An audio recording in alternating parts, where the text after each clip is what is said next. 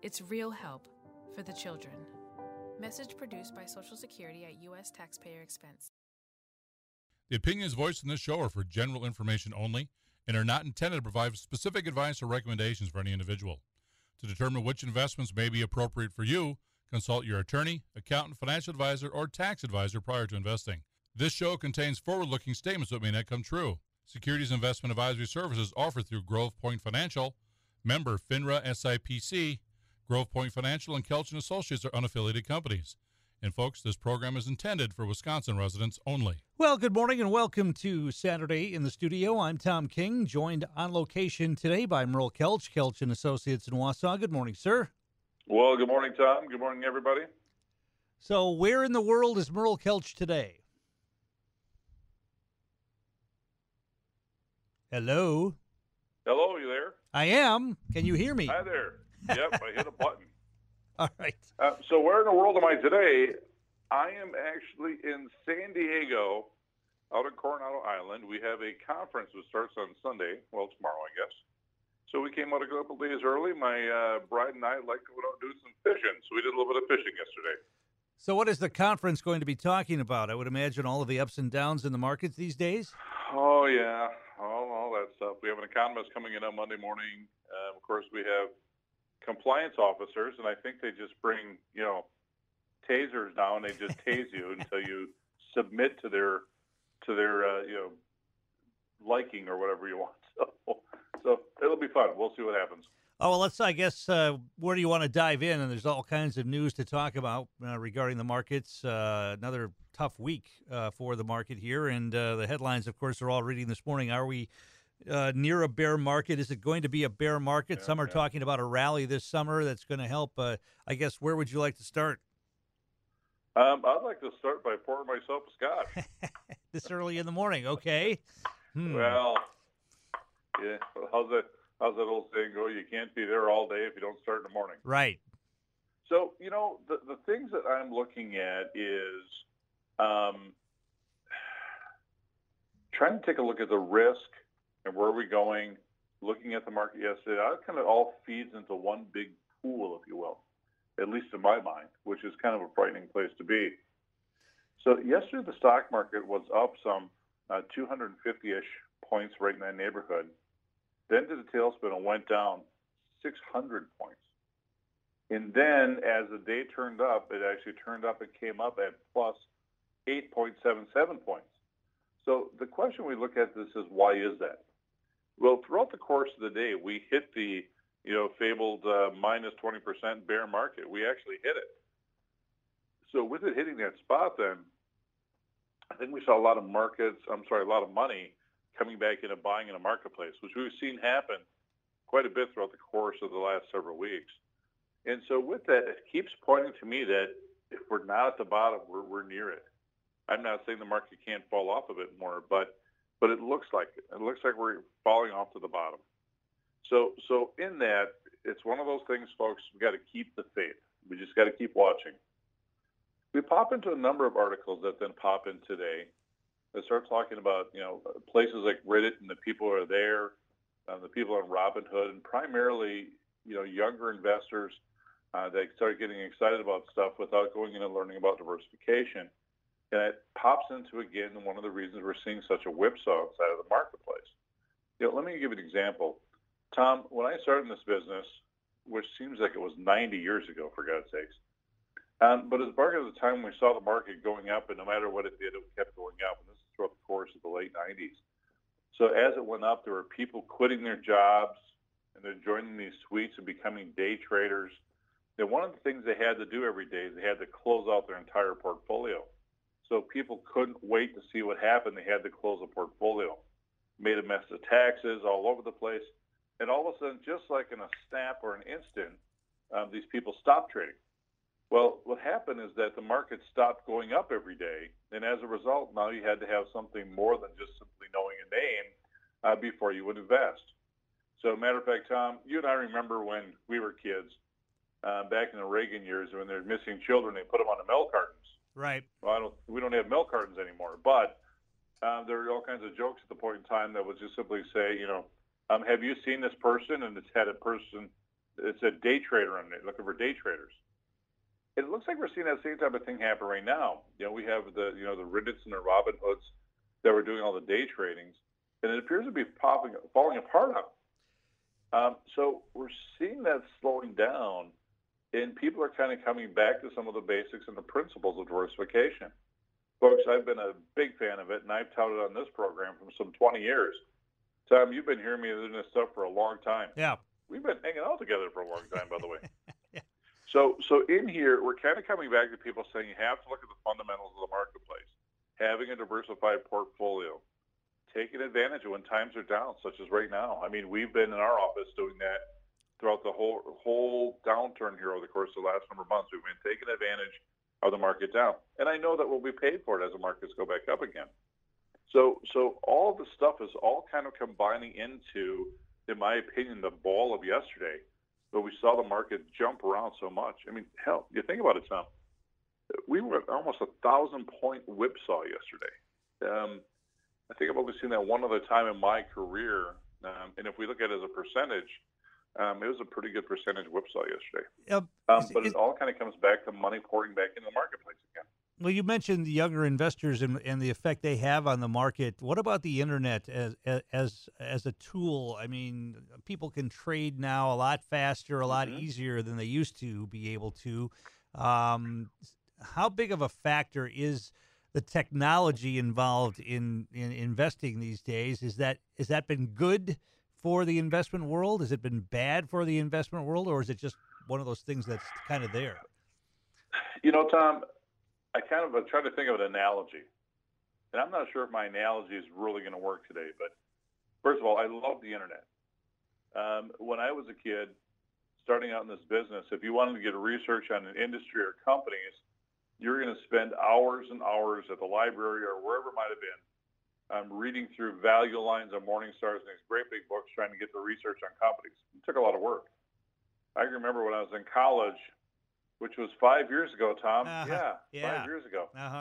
We were so excited that these guys came out with this CD that had all the value lines on it, and you could put it in the computer. CD-ROM, as opposed to a CD. Yeah. Yep. And in the blink of an eye, Tom, 30 minutes,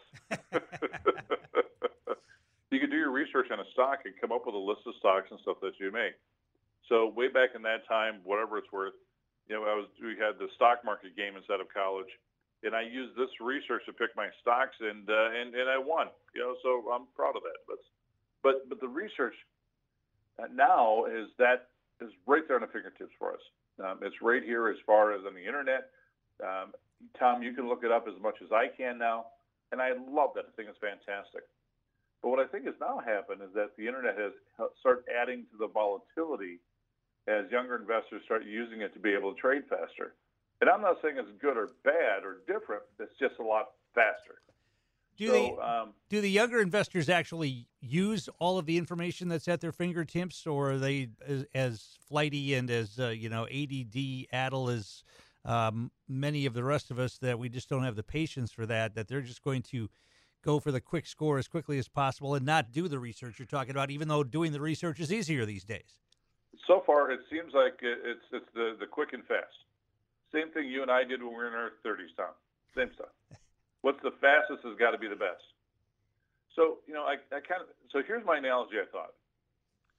When caveman came around on the scene and discovered that raw meat kind of stinks, and maybe we should cook it, it took a lot of work of beating on the sticks in a rock and warming them up and getting sparks to get a fire going. But eventually got the fire going and they got the meat cooked. As we're today, we walk up with this little bit of a thing and pull a trigger and it makes a really hot flame and has their fire going in a matter of seconds. We still get the meat cooked. We just get there a lot faster right now. And I think that's what's happening. And I think that's adding to the volatility that we're seeing. Eventually we're going to have a recession, folks. There's going to be no doubt about it. But it's not today.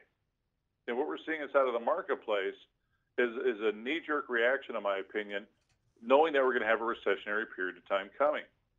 So we look at the data, there's probably not going to be a recession this year. And very well couldn't be until at least the second half of next year. When we look at the information and data, but we look at the polling that we're seeing coming through, we're looking at that. People think there's a recession starting now, and it's just not the case. The math isn't there. So let me kind of go through my list here of some of the things that folks, if you're out there, and again, everybody listening, we're here to help answer your questions. If we need to talk you down from the ledge, we'll do that. But here we go. Interest rates have only gone up 0.75%. 0.75% doesn't cost an inflation. In fact, money is still so cheap to borrow if you need to build your widget machine, or even if you want to buy a mortgage, interest rates are cheap. Tom, you and I could look back into the early 80s, and we know what interest rates were at that point in time, buying a home. Heck, my first home had a 13% interest rate to it. So we look at the stuff, interest rates are still low. The interest rate increase that we've had is very low. The Federal Reserve has yet to start increasing their bond buyback, or they're tightening on their bond program, and the reduction of their balance sheet. They haven't started that. But when they do that sort of stuff, it still takes a year to a year and a half before it starts having an effect as far as a tightening the economy. So the 0.75% they've done right now has barely had an effect. And so nothing, again, that's throwing us into a recessionary period of time. Business is still making money. In fact, the S&P 500 is making a lot of money. Now, granted, Walmart and Target have it, and they've slowed down their target, but you know what else? It's the same thing that happened with Amazon. We're not home shopping anymore. We're out doing more things, and that's having an effect. Don't get me wrong. Higher oil prices and some of the inflationary effects on some of our goods are causing a lot of the shoppers that would be going to Walmart and Target, they're not spending as much, but it's kind of a dual effect that's happening. So we take a look then of houses. We need housing. Housing's not going to stop. It's slowing down, certainly. But the wood prices are coming down. In fact, they're down in half from where they were. If we look back in March and April, they're about half now for the price of wood. And we still have to build housing because we haven't built enough over the course of the last 10 years. And we need housing. So all this stuff continues to point forward that the economy is still moving, is still growing, still going forward. And a lot of this is a knee-jerk reaction. Well, the knee-jerk reaction, though, I mean, obviously can do damage, even though it's short term. Yeah. All right, I'll tell you what. Yeah, go ahead. Good. I said I don't like what's going on in my investments either. And I'm sure that you get word from your clients when they look at their 401ks every 3 months. Yeah, I mean, clients call us right now. And we mean it tongue-in-cheek, but at the same time, a certain amount of lesson. My client calls and says, what about my portfolio? What should I do? I said, don't look at your statements till September. And if you really want to look deeper, how much cash you got? Let's start buying some stuff. And what's kind of interesting is we've not had one client start going through and saying, let's sell everything off. Not one. But we had a whole bunch that said, I have some cash. Let's buy some stuff on sale. Is that the general consensus of what's happening? What do they call that? They call that capitulation. So you don't believe that we have reached market capitulation at this point? In hindsight, I'll be able to tell you perfectly. But if I had to take my best stab at it, and this is my guess, is we're about there. I said it last week. I said it the week before. I say it now. But we're about here. We see evidence of capitulation is when the markets go down, you see a bunch of cash rush in and drives the marketplace up. And Friday was probably the best example I've seen in a long time. You see a 1,000-point swing like that, and it's basically all cash going to the marketplace. I think we're here. We might wait. The market might say, we need to hit that 20% down mark, which we did, by the way, on Friday. Not at close, but intraday. But I think we're here, All right, 715-845-2155. We're going to take a break. We'll come back with more. If you have a question for Merle, today's the day to get it answered. Give us a call. We'll be right back on WSAU. Most of us like to be out in the sun. That's why sunscreen and other safety measures are key to protecting your skin from aging and cancer. The FDA recommends using a sunscreen with a sun protection factor, or SPF, of 15 or higher. Also, look for broad spectrum on the label. That means both harmful ultraviolet A and B rays are blocked. UVA rays age the skin, UVB rays burn, and both cause cancer. But the perfect sunscreen doesn't count if you use it wrong. Don't need sunscreen on a cloudy day? Wrong. 80% of UV rays still get through the haze. Only use sunscreen at the beach? Nope. Anytime you're outside, UV rays attack the skin, so you need protection. And you have to reapply sunscreen every 2 hours. Remember, SPF plus broad spectrum equal healthy fun in the sun. Visit www.fda.gov/sunscreen for more information. A message from the U.S. Food and Drug Administration. This is a St. Jude moment. Ashton was a high-level athlete, and in an instant, your world flips. And your healthy 5-year-old competitive cheerleader has a brain tumor. And the physician was like, your best option is St. Jude. Receiving treatment that was life-saving for our child and knowing that that treatment would be of no cost to us was a huge weight lifted. Learn more at stjude.org. The time. Obviously, I think most people realize what that is, although they may not know how to get there. When they look at their portfolio, say they get their 401k statement, and they look at that pie chart, what is the best diversification at this point in time? Is there a general rule of thumb when the market is in a particular place? Well, if you're not sure if you're diversified, you see Merle Kelch. Okay. Okay. Indeed. You know, some things have gotten really good, like with 401ks and so forth, and diversification, and at least getting a person there. You know, I've said many times, I'm not a big fan of like the target funds or the lifestyle funds. I'm not a big fan of them.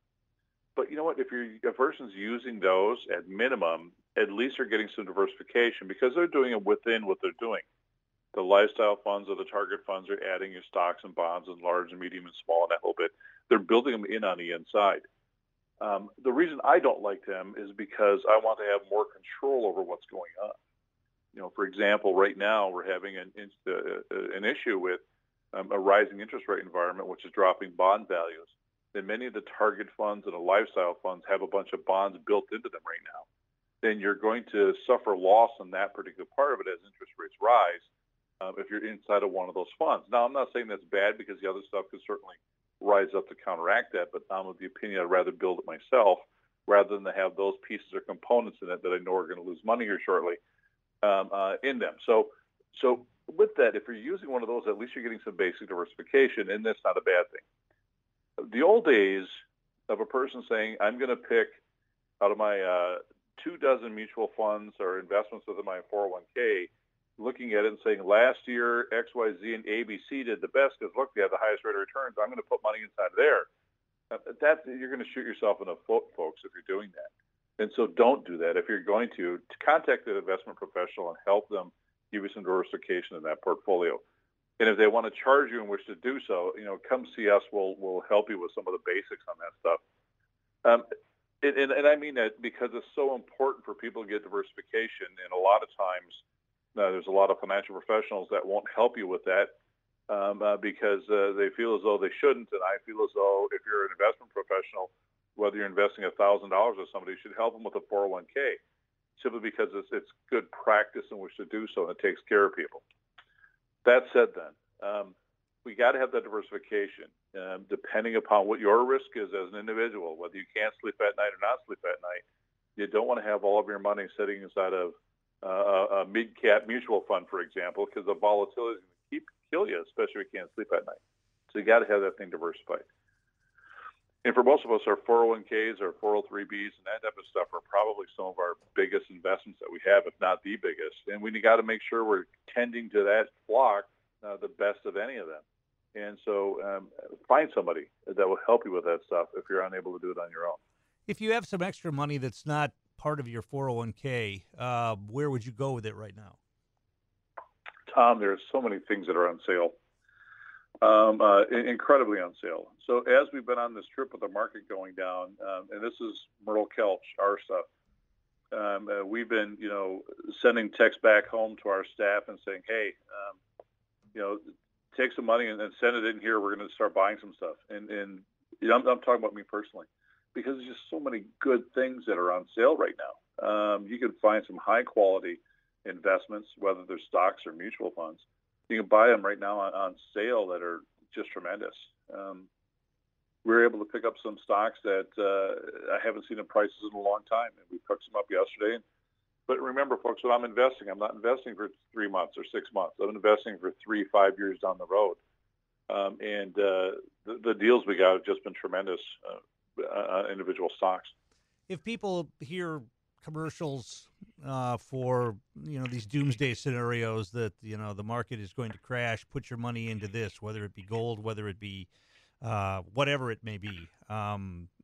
What's your take on those? Should we just ignore those and go la la la la la? I don't want to hear it, or is there? Well, the la la la. That should be a shirt, Tom. Yeah. The la la la. It probably la. is. Yeah. No doubt. Let's look at it like this, folks. If you go into your refrigerator now and you open it up, is everything in your refrigerator grown by you or your neighbor? The answer is no. If you open up your closet, did you weave your own clothing and make your own clothing? The answer is certainly no. If you go under your kitchen sink or go under the sink in your bathroom and you look at the products that you use for cleaning and dishes and everything else, did you actually make your own lye soap out back? The answer is no. The companies that do that stuff, they're not going to go away because it's stuff that we need as a human society to make actually work and function. We have to have that stuff. And these companies are going to make it work one way or another. It's going to continue on. So it's not going to disappear. We just simply have to make sure we're buying the companies that we know and we're going to be using some of their products. That's one of the biggest ways they talk about trying to find defensive stocks, not as a defense industry, but defensive stocks because it's products you know and you use on a regular basis. And that's what you start looking at because it's the names of things that you know. It's not going to fall apart. The world's not going to fall apart. The stock market's not going to fall apart, but it's going to have some volatility. And it seems like the internet and the speed, as we talked about before, Tom, that internet and speed and volatility is just really amplified because of the internet, if you will, and the speed that's out there. Gee, what's the price this morning of some of the beer companies? Then I better start investing heavily. All right. Well, we talked about our Vice stock. Yeah. All right, we're going to take a break for some news. We'll come back with more. If you have a question for Earl, give us a call. We'll be right back on WSAU. If you came across a child struggling with hunger, how would you recognize them? By their clothes, their age, the way they speak? Would you recognize a 13-year-old boy who gets into fights at school? Not because he's a boy, but because he's hungry? Or a 2-year-old girl who cries all night? Not employed and uncertain, to empowered and prepared for what's next. Find your path to a new career today. Visit findsomethingnew.org. A message from the Ad Council. The opinions voiced in this show are for general information only and are not intended to provide specific advice or recommendations for any individual. To determine which investments may be appropriate for you, consult your attorney, accountant, financial advisor, or tax advisor prior to investing. This show contains forward-looking statements that may not come true. Securities investment advisory services offered through Grove Point Financial, member FINRA SIPC. Grove Point Financial and Kelch & Associates are unaffiliated companies. And, folks, this program is intended for Wisconsin residents only. And we're back. I'm Tom King in the studio. Merle Kelch joining us on location today.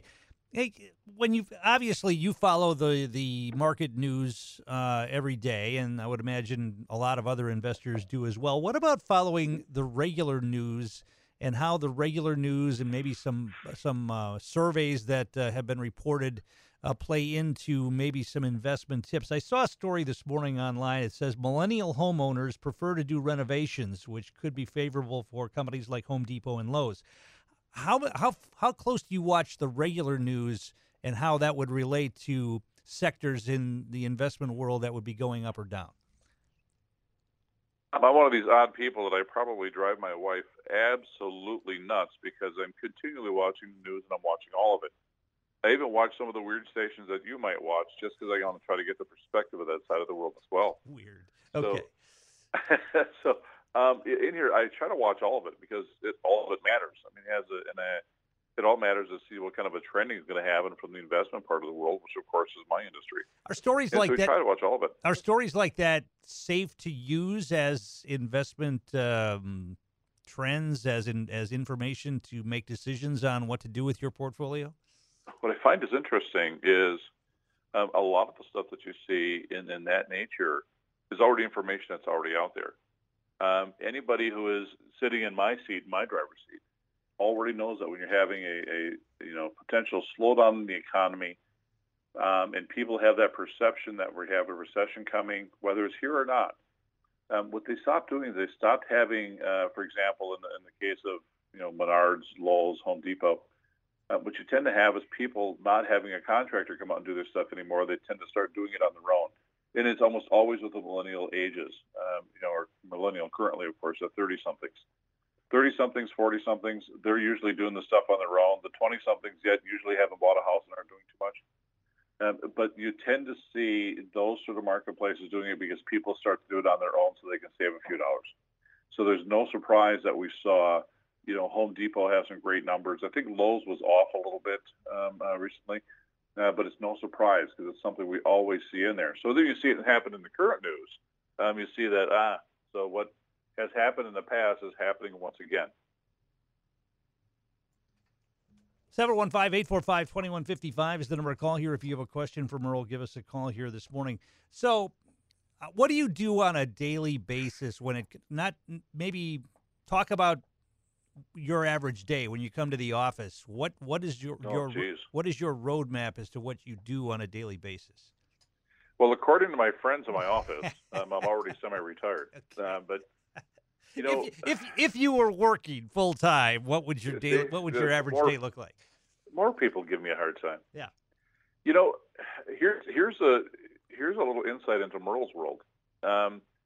It's not that it's a lonely place, but I seem to be one of the only nutcases in the world that do this, at least for most people that I know. I'm usually up somewhere between 6:30 in the morning. Sometimes I stretch to maybe 7. Oh, you sleep in then, huh?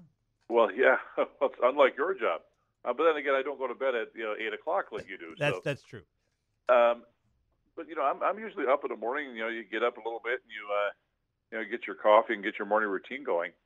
I'm usually reading for about an hour and a half to 2 hours in the morning, just on stuff that's going through. And you're going through MSNBC, CNBC. I'll browse over the CNN stuff to see what kind of crazy stuff is going on there. As we know, Market Watch, which is one of the sites that we use. I'll go into the other types of news, looking anywhere from what's going on in the marketplace, what's going on inside of world politics, what's going on in world events. All that stuff is going to matter from the day. So by the time I get rolling into the office, which is usually about 10-ish in the morning, and right now if my staff is listening, they're actually kind of giggling at me because sometimes it's a little later, Tom. So as soon as I get in throughout the course of the day, we get in our office, we start having clients coming in and that kind of stuff, and interviews with clients and meetings.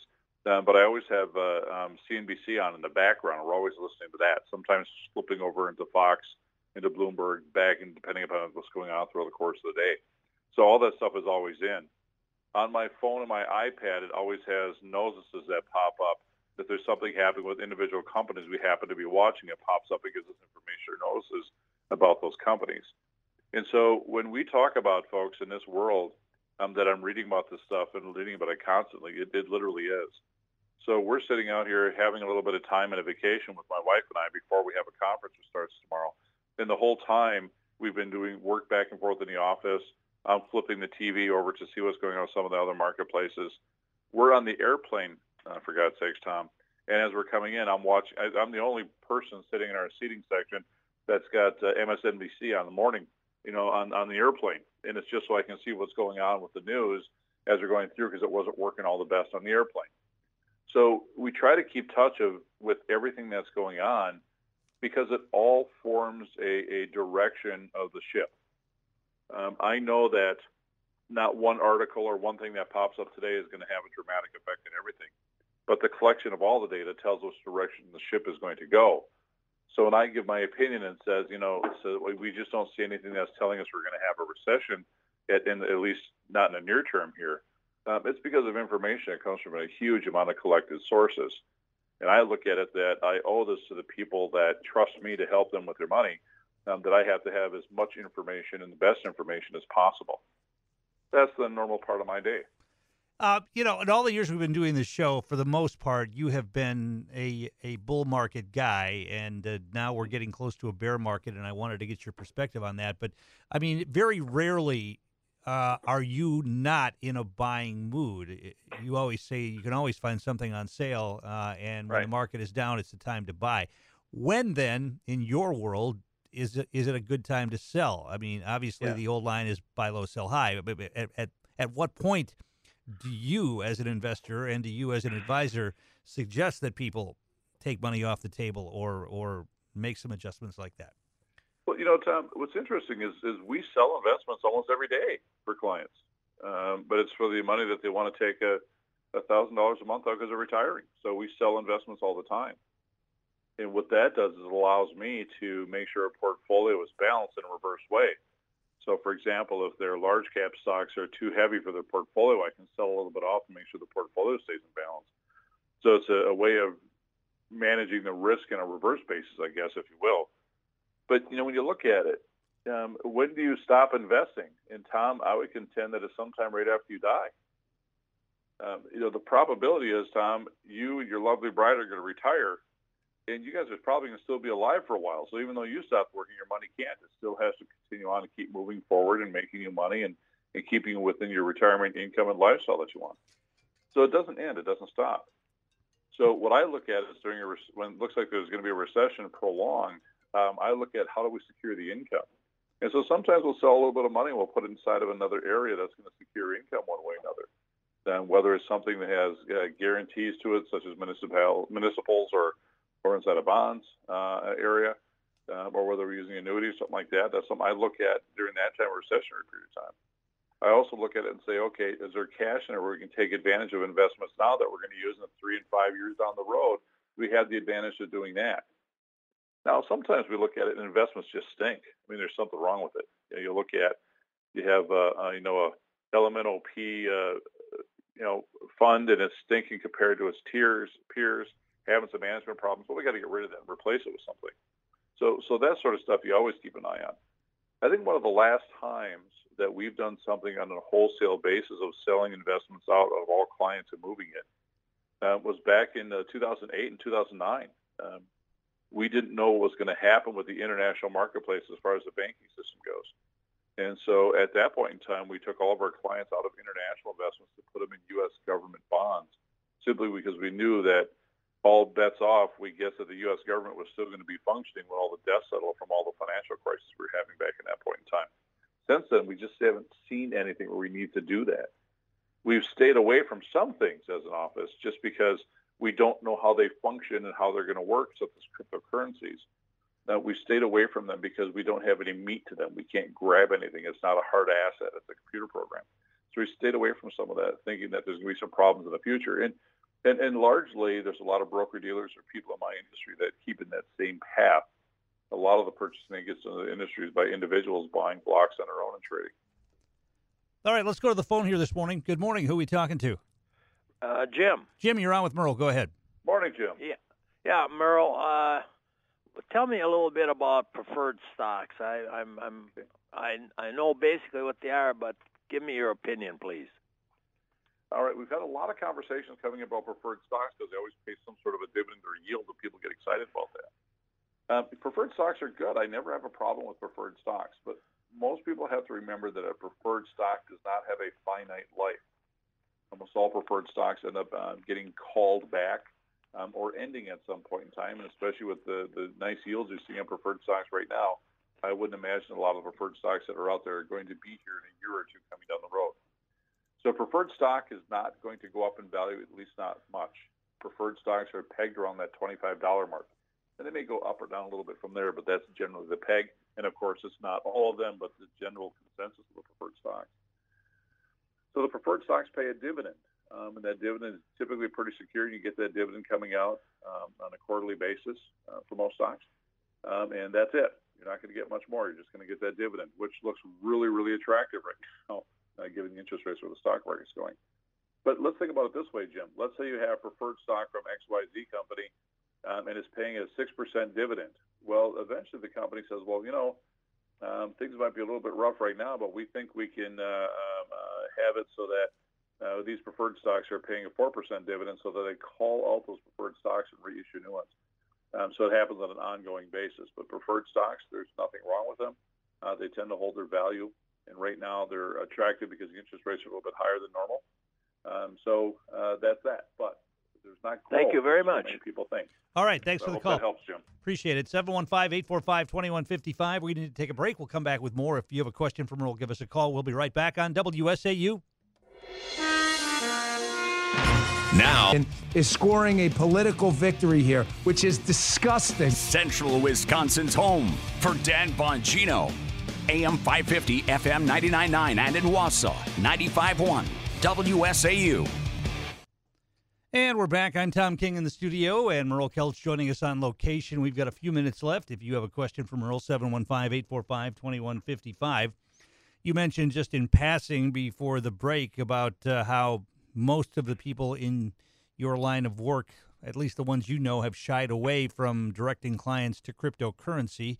Another big swing in the cryptocurrency markets again this week. Bitcoin taking a big dumper, and a couple of other cryptocurrency companies. One, I think, went all the way down to zero. Are you telling people I told you so when these topics come up these days? Only to my son-in-law. That's the only person I tell that to. Just his son-in-law. I don't.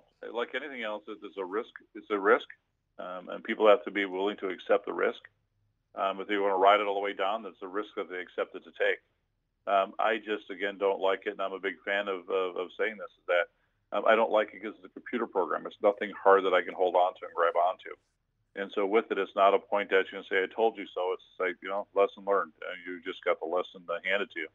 And we're seeing some of that happen. So some of the cryptocurrencies going down to zero, it goes down to what the value of it is from an equity standpoint. It's worth zero. It's a computer program, folks. And so that's what's happening with it. But if you're investing into that whole bit, make sure it's an amount of money, as I've said so many years, make sure it's an amount of money you can afford to lose at a casino, not complain about, and hopefully that is indeed the case. Hey, Tom, we have an article out here that's on CNBC. Oh, I thought we got the right place. It is on CBS Market Watch. The technician who called the 2020 market bottom says a shocking rally is in store. It's an article by Steve Goldstein. So just briefly in here, folks, I know we don't have a lot of time left, but it's kind of important to look at, or at least interesting to me, is that in here, the person by the name of Tom DeMark is a technician. So a technician is a person who's watching the charts, the probability of stuff going down, the means, the averages, the stock market's going up and down, that whole bit. And he's, rather noted and renowned in this industry. And he was the one who called the market bottom when we looked at the drop after the COVID pandemic. So as it goes through, he looks at this and says, we might have the ability of the market coming back up again. So with it on the other side, a gentleman who's the chief equity strategist for Jaffrey, Sean Darby, said with the total right now for the market coming out of the stock market has been $46 billion versus the pandemic when that happened was $91 billion. So he thinks the stock market should keep coming down for a while. But I think the pandemic is a little bit different animal than the market slowing down. But nonetheless, Tom DeMark, when he looks at his numbers, just kind of coming down to the chase here, Tom, he has expectations of a 60% to retracement of losses, which means that in near term, the expectations he thinks is that the stock market is going to go up by 4,400 to 4,500 points in the near term on the Dow, which would be a significant jump back up again. So good, bad, or indifferent, that's what he says, that the market could turn itself back around again. But when you talk about that, a bear rally, that's not going to maintain those numbers, though, right? Isn't that the whole thing? That Again, it's all dependent upon based on what happens with the profits of the underlying corporations. Okay. If the underlying companies within the Dow can support the valuations, the answer is yeah, it certainly could maintain itself. I would contend at this particular point in time that the companies are making some money. It may indeed be too low. So we'll see what happens on that. But there's always some light at the end of the tunnel for all the people who say nay, nay, nay. There's always somebody who's saying yay, yay, yay. Tough week for Elon Musk. Sexual assault cover-up charges. The Twitter buy is on hold now. And I think Tesla took a hit as well. What's your take on the situation there with Tesla, with Twitter, with all of the stuff that's going on in Elon Musk's world? My take is he probably still has more money than he can ever spend. Wow, no doubt about that. So Twitter makes sense to me because they're betting that he said they're going to pay 54 for this. It's not even trading near that. Claims were done that, the bots on the inside, which of course folks are just computer AEI programs that are inside, were less than 5% of the total, but they can't prove that. And so I think he's going to end up asking for a discount over the 54 because there's a bunch of stuff they can't prove. So my guess, the volatility for Twitter and those kind of things are going to be the case. And companies on a regular basis are paying stuff out because their executives have been claimed to have sexual assault charges. That's nothing new. We've seen that happen continually with companies across the board all over the place. So in here, nothing new, in my opinion, that's really changing anything from what we're seeing inside of corporate America. All right, well, we're just about out of time here today. If folks want to get a hold of you on Monday or whenever you get back, how can they do that? Well, you can get a hold of us. I won't be back on Monday, but certainly our office and staff will be there, and they're always able to get a hold of us. So you can stop in, kick the tires, have a cup of coffee on 3rd Avenue and Bridge Street in Wausau, Wisconsin. So hold of Kim and Mary. I think they're both going to be there on Monday. And you can give us locally a phone call, 715-849-3600. Outside of the Wausau area, 866-355-5100. Or find us online at KelseyAssociates.com. And next week, my friend, our good friend Alan Halgum is going to be taking up the helm there in studio, as I will be out trying to catch a fish up north in Wisconsin. So folks should have their estate planning questions ready for Alan next they should Saturday have their morning. whatever question, stump the guy, would you? Okay, all right. We'll try. We'll try. All right, we'll talk to you again down the road. All right, my friend. Talk to you in a few weeks. Merle Kelch, Kelch & Associates here in Wausau. It's coming up on 9 o'clock. We've got the news and the polka shows are on the way. We also have Brewer baseball later today. The Brewers and the Washington Nationals once again from American Family Field in Milwaukee. And you can catch all of that action tonight right here. Pregame show at 5:35 on WSAU.